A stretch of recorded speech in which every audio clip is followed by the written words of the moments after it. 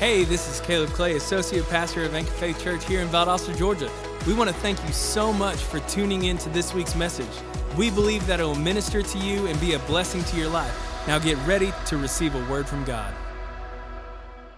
Matthew chapter 15, verse 1, Then the scribes and Pharisees who were from Jerusalem came to Jesus saying, Why do your disciples transgress the tradition of the elders? For they do not wash their hands when they eat bread. Verse 3, He answered and said to them, Jesus is good with responses. He's got some quick wit, and he could respond pretty severely sometimes. And he says, Why do you, Pharisees, religious people, transgress the commandment of God because of your tradition? Why do you transgress the commandment of God because of your tradition? The church has always had to battle, even before we had church. You got religious leaders, religious people of the law, have always had to battle tradition. Tradition. And I remember when we started the church in Florida, and even when we started here, we would review this verse almost every single service, because here's the problem, is we cannot come into church with preconceived notions or preconceived ideas or stuff that we already know, but without the willingness and the teachability to learn more and to grow more. I heard someone say one time, if you stop learning, you stop growing. And so we as believers ought to be marked by a level of teachability, should be marked by an ability to be receptive and responsive to the Word of God. And he's speaking here to religious leaders that had already thought that they had achieved a certain status. They already knew the law. They knew the law inside and out, and they kept the law. But while they kept the law outwardly, they were failing the law inwardly. They were keeping traditions of man and transgressing the commandment of God. And what's dangerous is we can place more value on our traditions than God's commands. I said we can place more value on our traditions than God's commands. And again, I'm taking the last week and this week to kind of ramp us up for Kingdom Rise Conference. And the problem with the kingdom, there is a problem with it. The problem is it will many times directly contradict a lot of our church stuff. It'll direct a lot of our religious, in fact, you could say it this way, the kingdom shines a light on all the religious tradition. It highlights it. You didn't know how religious you were until you learned about the kingdom of God. We didn't know how much tradition we held to until the kingdom came in and started disrupting all of our stuff and starts confronting, is that a God thing or a man thing? And so Jesus showed up and he only preached one message, and he only engaged in a preaching format in one topic. That was the kingdom of God. He didn't preach about a lot of the stuff that we preach about. You can go to Matthew chapter 4,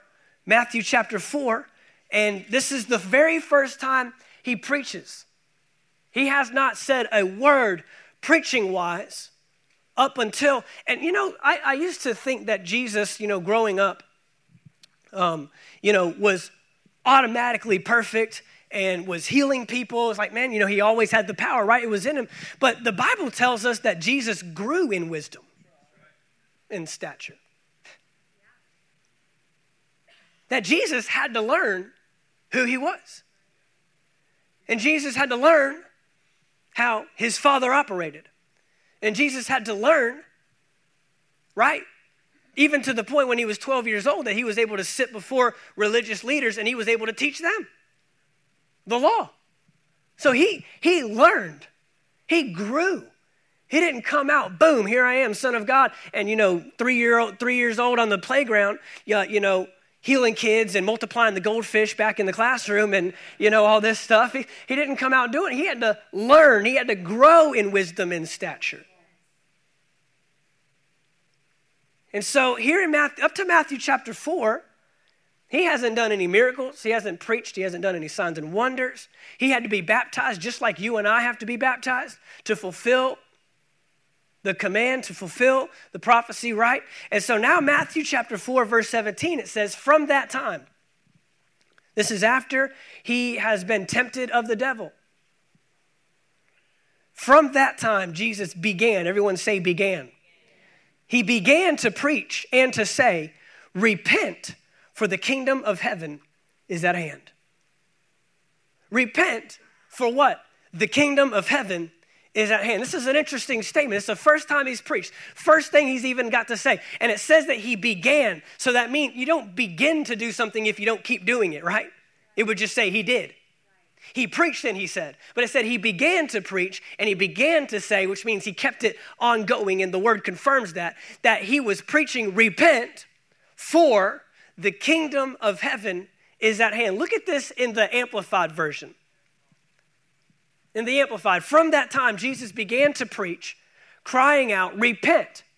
Now, we think repent means to run to the altar, boo-hooing and crying and sorry for everything you've ever done and ask God to come and ask Jesus to come into your heart. It says to change your mind for the better. It means to heartily amend your ways with abhorrence of your past sins. With abhorrence of your past sins. It says to change your mind.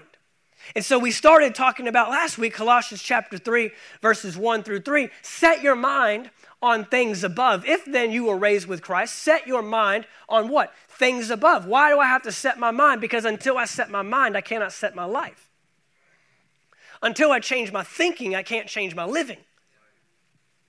And so Jesus is saying you're going to have to repent. Not just, I'm sorry for my sins. You're going to have to change your way of thinking and perceiving and receiving because what I'm bringing is going to look way different than what you've been believing. So he says, change your thinking. That's literally what the word repent means. Repent means to change your thinking. If you'll change your thinking on sin, then you'll live differently when it comes to sin. If you'll change your thinking on your finances, then you'll live differently when it comes to finance. If you change your thinking, then you can change your living.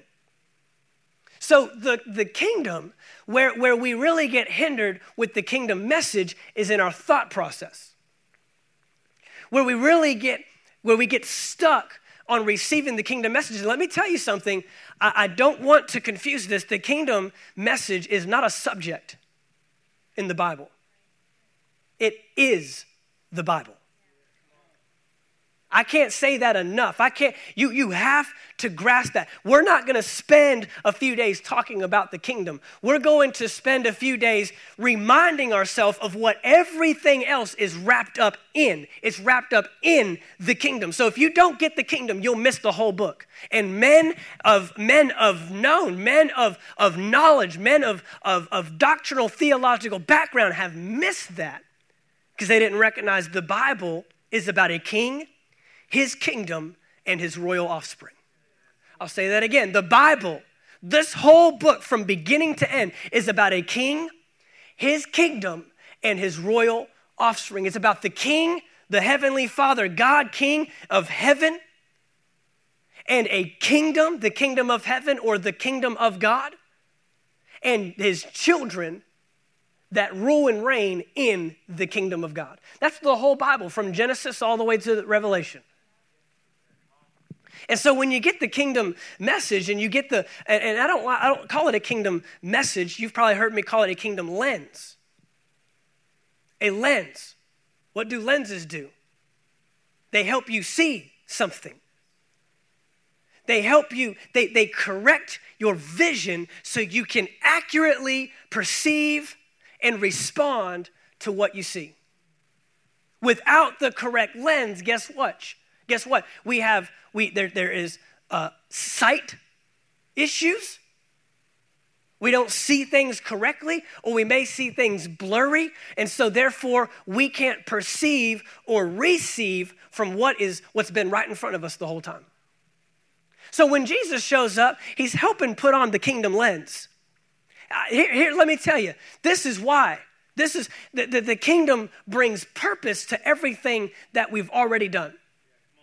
And so now in Matthew chapter 15, he's approaching, or he's being confronted by, he's not confronting them, they're confronting him on why his disciples don't wash their hands before they eat. Tradition. Tradition. And now Jesus shows up and he says, you're not going to grasp this unless you repent. Repentance is actually more difficult than we think. When you are confronted with true repentance and you recognize, I actually have to change my whole thinking on this matter. I have to change the whole way that I even see this or receive this. I have to change just the whole way that I perceive this. Now we recognize that this thing's bigger than just confessing sins and coming to an altar and having someone pray for you and confess. I don't know about you, but I have to repent like every day. I have to change my thinking every day. Really, the pardoning of sin is only an element of repentance. That's part of it, but it's not the whole. When I'm truly repentant, I change my thinking. In Matthew chapter 9, Jesus explains this a little deeper. In Matthew chapter 9, and we're going to look at verse 14. And look what we're confronted with again. Then the disciples of John came to him saying, why do we and the Pharisees fast often, but your disciples do not fast? I'm going to tell you right now, if you are bound by practices and rituals and outside showing of things, that's called religion. Can we just get that straight? You are religiously bound if we are set in stone. The responses and the actions are a result of what's in your heart. And so the checking the boxes and the do's and don'ts, that's called religious practice. That's religious practice. So they're saying, why do we fast often, but your disciples, they don't fast? Then Jesus said to them, can the friends of the bridegroom mourn as long as the bridegroom is with them?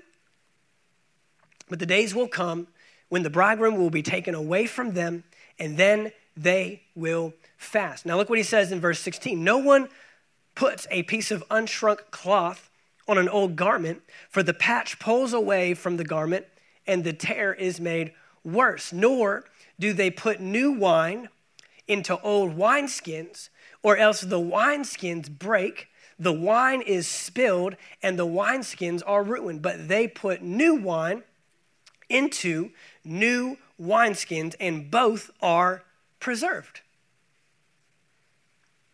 Now, what's interesting is if you actually read this in the Greek that it's written in, we see the word new in there several times, and to us it means the same thing every time. New means new. But one of these is not like the other. And the word new in front of new wine is actually not new.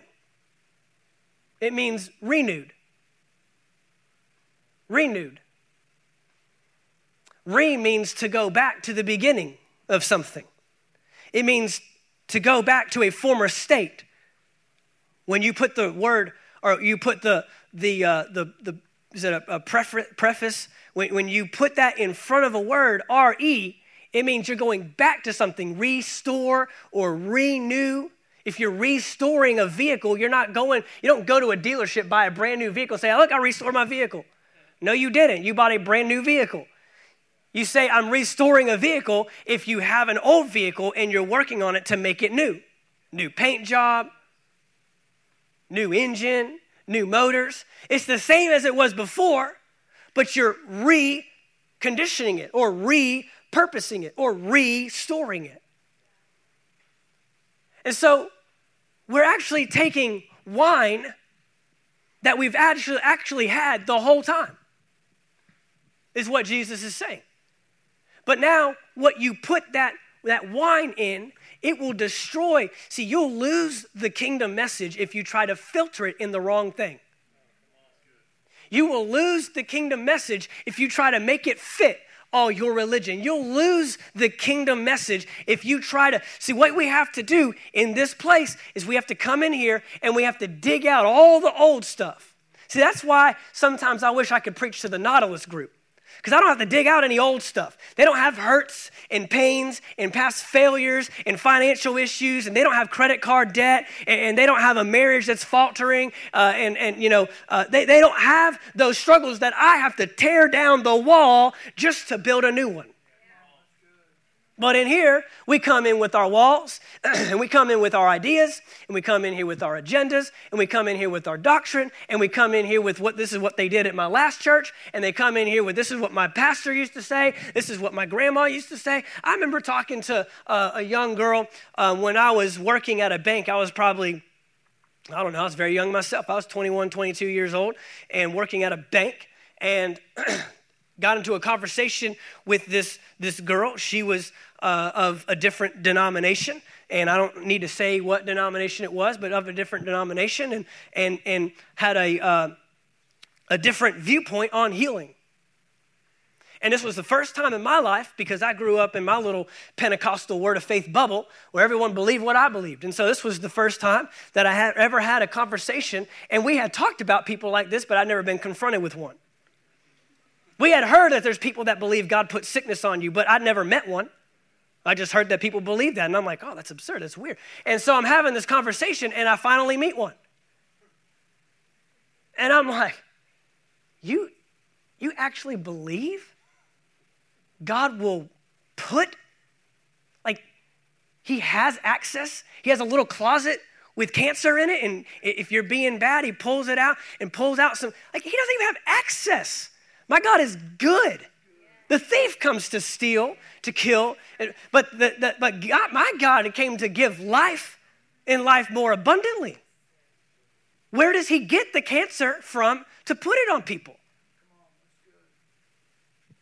I mean, I'm just having a conversation. And I come into conversations open-minded. I don't come into conversations trying to confront people and, but at the end of the day, you can't find where God puts sickness on people. It is not in the Bible. So I'm having this conversation for the first time, and she couldn't give me any scripture to support her position. But she could tell me about her grandma, and she could tell me about her pastor. And I'm saying, I honestly, I'm sure your grandma was a lovely lady and believed God and loved God, but I need the Bible. And this one guy, he wrote a book on it. I don't want a book. There's a difference between my regular diet and supplements. Anybody in here live off of supplements? Anybody living off of protein shakes and minerals and vitamins and your little GNC pills? No, you don't live off of that stuff. It's supplemental that you add to the main course, the main diet. So if the word is not your main diet, if you're living off a YouVersion Bible app of the verse of the day, it's not going to get it done. Come on. What's your diet? What you put in is what you get out. I mean, I want the word to found itself. And I'm thankful for authors and ministers. I'm thankful for the things that we have to confirm it. But at the end of the day, I've got to have the word of God. That's one thing I loved about Brother Hagin's books is it's probably 50-50. It's half Bible and half his teaching. He never wrote a book. He's got millions of books out there, but he never wrote a book. They're just stuff that he preached, and then they put it into books. It's the Word of God. It's the Word of God. See, the Word is what keeps us founded. The Word is what keeps us founded. The Word is what keeps us grounded in what is tradition and what is command. It keeps us grounded in what is man-made stuff. Because you know what the enemy loves to do? The enemy loves to pervert more than destroy. Can I just say that? He would rather pervert the word than destroy it. Because if he destroys it, then you just don't have access to it. If he perverts it, you'll have access to it and believe it as if it's true when it's not, and it will produce nothing in your life. He is a perverter. Pervert means to twist. So he'll take what you see and allow you to come to a different conclusion than what the word actually stated and what it meant. So the kingdom of God is built on the word of God. It's built, the kingdom is not built on our traditions, I'm just going to tell you. It's not built on our ideas and our agendas. It's built on God's word. If I can't go to the word and find it, if I can't go to the word and build a foundation on it, then it's not of God and it's not the kingdom and it will fall. The kingdom is the only thing that stands on a solid ground. The kingdom will not be shaken, Hebrews tells us. And so Jesus is helping us see here that what we're putting it in is just as important as the resource itself. And the kingdom will remain powerless in the lives of believers that don't know where to put it. The kingdom of God will remain just a subject. It will remain just an idea and never become the foundational principle that the word claims it to be and that Jesus claims it to be. We have to have a value for the kingdom of God. Romans chapter 12, y'all know this, y'all have seen this. Romans chapter 12.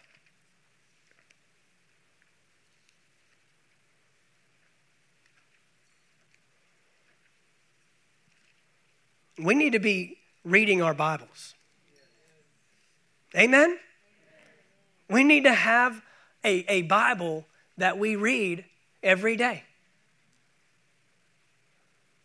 I know it sounds elementary. I know it sounds simple. And this is why I quit reading my Bible on my iPad, because my Bible, my physical Bible, doesn't get notifications. And my physical Bible doesn't have Safari or apps. It's called distractions.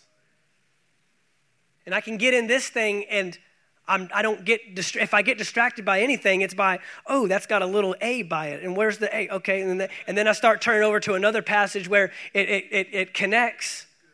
And maybe some people in this room have never even done that. You've never even found where a word in one verse is found in another passage, and you can find the connection and the confirmation of the word. And you need to get a study Bible.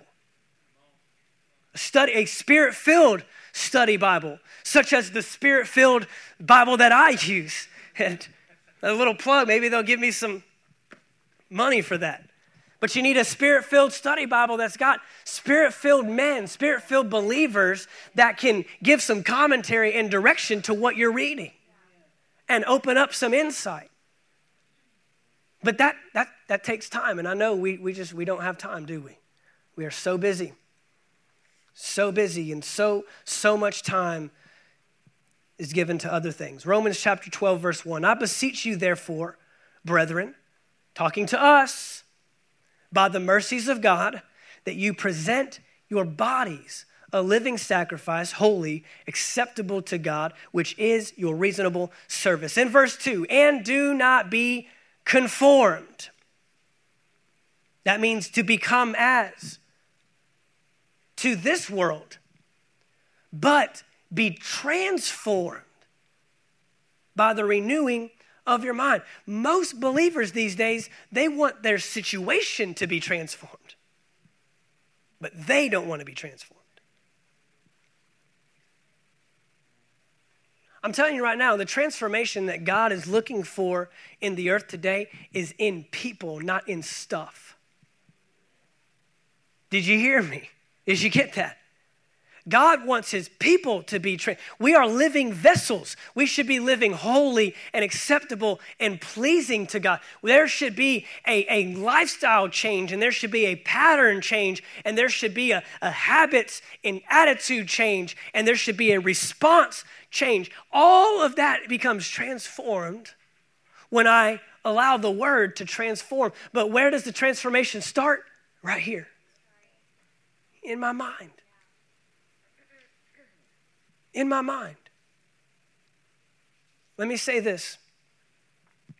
Both God and the devil, neither one has access to you except through your mind. Your mind is the battlefield. Your mind is the most powerful thing that you have at your disposal. And the word says much. See, God can do a lot. He's got a lot of power. But you know one thing that he doesn't have power of? Our minds. He will not touch it. God, help my mind. He won't do it. It's off limits. I remember we were at a conference earlier this year. We were at Jerry Ann's conference. And the Light Breaks Through conference earlier this year across town. And we had a panel, sitting up there. I think, Josh, you were up there, and a few of us were up there and answering questions from people that were giving some questions. And someone asked the question, how can I help my thinking or change I have anxious thoughts and they just seem to come and I can't do anything about it. And how can I change that? And I said, well, the first thing that you have to gather is the misconception that you can't change your mind. The first thing you have to understand is that your mind is your responsibility. Until we grasp that, we'll never take control of our mind. We'll never walk in the authority of setting our mind. Isn't that what we just read last week?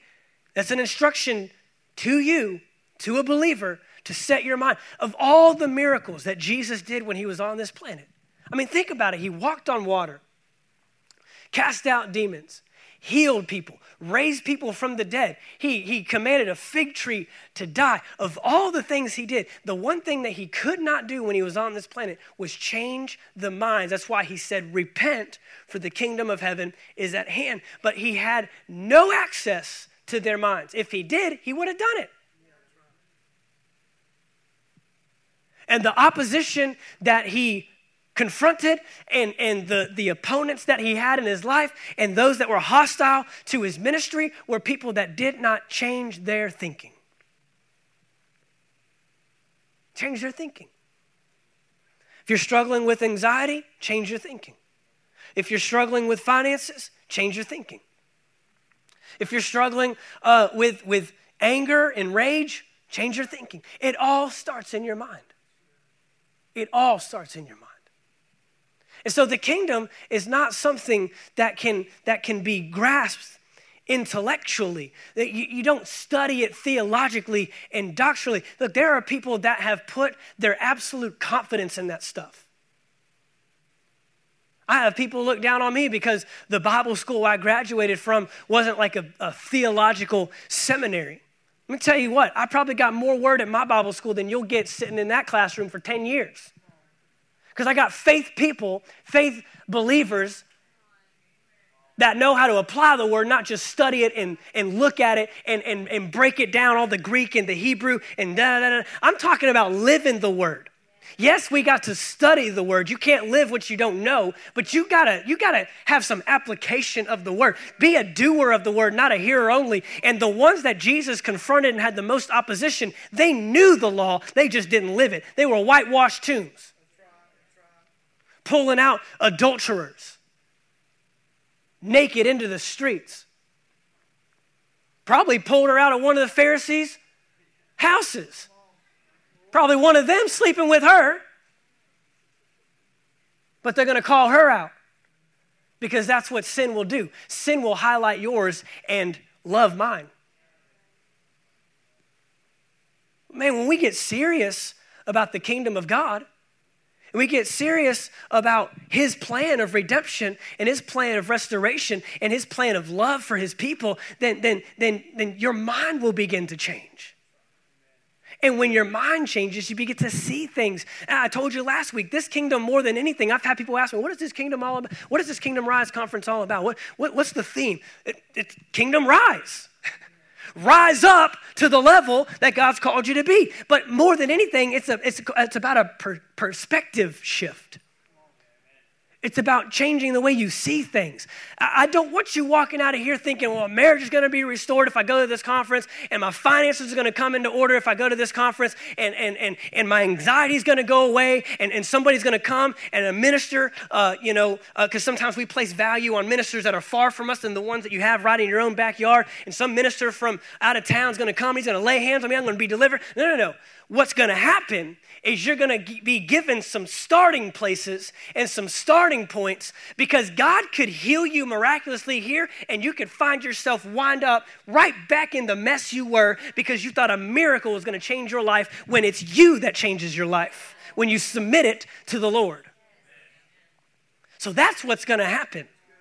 I can't promise you that legs are going to grow out. I can't promise you eyes will open, ears will open. I can't promise you the miracles. I can promise you that you will be given a word that will be a foundation for your life, and you'll find yourself overcoming addictions and overcoming habits and overcoming patterns and overcoming lifestyles and overcoming things that are keeping you from the kingdom of God. You are one decision away from walking out the plan of God for your life. One decision away. One decision, one choice. The choice is yours. Yeah, it's called Kingdom Rise because we're going to rise up to who we are. Stop thinking of yourself lowly. Stop thinking of yourself beneath. When you understand the kingdom, then you understand who you are in Christ. You understand your position, and you quit letting things talk to you, and you start talking to it. If you're bound by addictions that are from this world, you'll realize that trees and plants talk to you. Where do you think beer comes from? What do you think tobacco is? Tobacco is a plant. Last time I checked, we were to dominate the earth, not be dominated by it. And it talks to you. When you're going down the aisle in the store, it says, buy me. And when it's in your pocket, it says, chew me. And when it's in your refrigerator, it says, drink me. Yeah, it talks. For some of us, money, guess what? It does grow on trees. And it talks to people. Spend me. The pastor says it's time to receive tithe and offering. Don't spend me. Keep me. Get more of me. No, I'm going to walk in domination. If this rubs you the wrong way, that stuff, dominating the world and we're in authority. If that bothers you, there's another church. Can I just say that? I'm not going to rescind on what the word says. It says that we were given authority and dominion on the earth. Don't scratch that out of my Bible. I underlined it. I didn't scratch it out. Come on, there's some stuff that we're not preaching. There's some stuff we're not covering. There's some stuff that for whatever, here's another one, the Holy Spirit. It's amazing how hard of a time we have we have trying to help people receive the Holy Spirit. But this time of year tells me that people can understand and recognize spirits. It's October.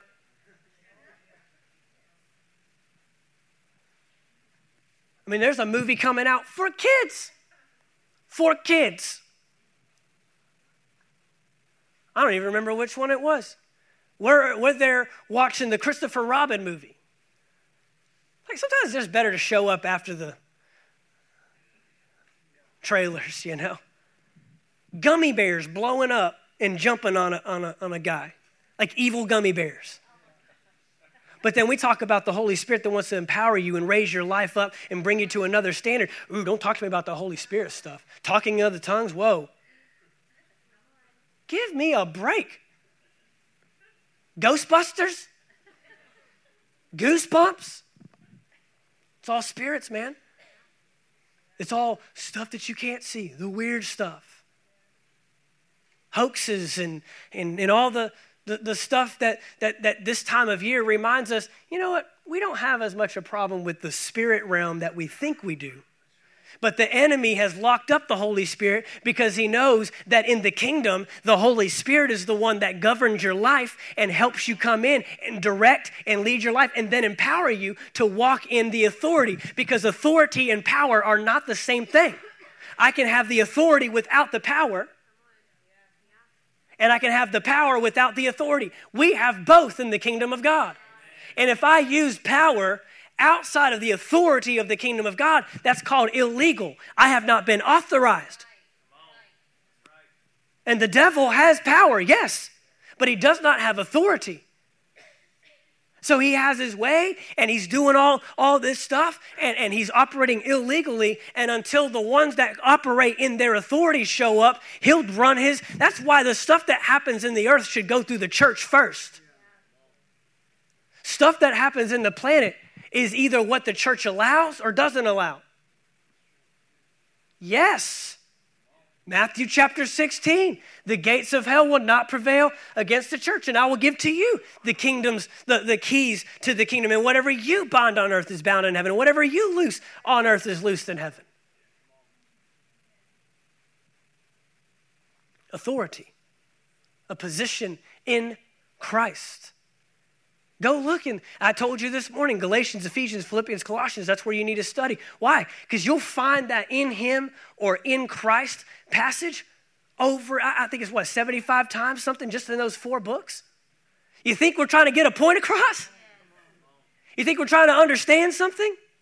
You think we're trying to grab a concept? You think God is trying to help us understand that the church is not just some group that sits around and tries to live life right and then one day go to heaven, but the church is the authorized vehicle in the earth through which God is ordaining and moving his power into the earth. The church is. You and I. Worship team, come on. I'll keep going all day long. This stuff fires me up.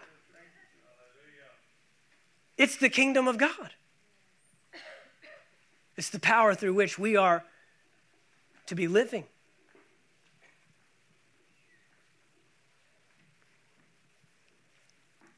Do you have Romans 12 in the Amplified, Andre? Romans 12 in the Amplified version.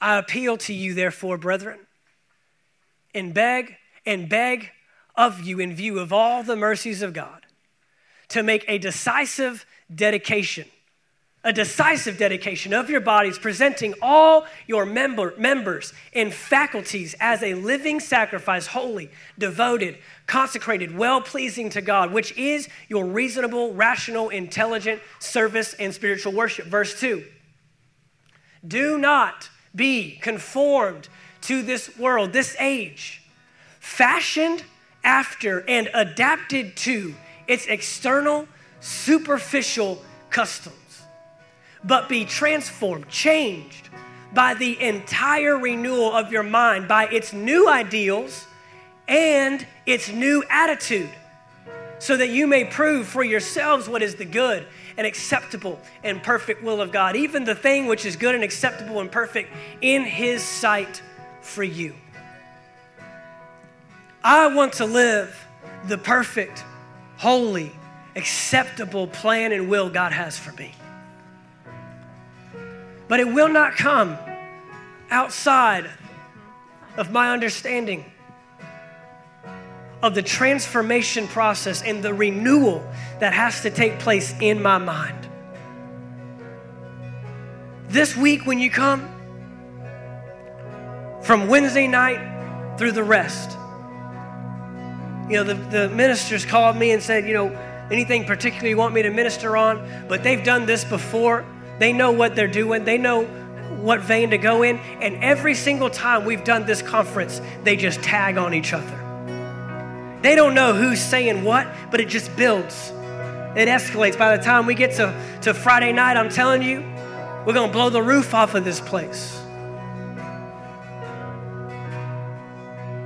But the word is going to be rich in the renewing of your mind. We as ministers, we can help you get started. That's what we can do. There's no tricks. There's no hocus pocus. There's none of that. There is, if you will renew your mind to the word, you will transform your life to the word. If you will discover the kingdom of God, if you allow your mind to be shifted, I tell you right now, if you can't handle correction, it's very difficult to be a Christian. And we have developed this idea that correction is negative. We've developed this perception that correction means I'm doing something wrong. No, how about the fact that it's helping you get it right? Man, I haven't been treating my wife the way I need to. I want to get that right. I haven't been treating that person the way I should, but I want to get that right. I haven't been viewing myself the way I should.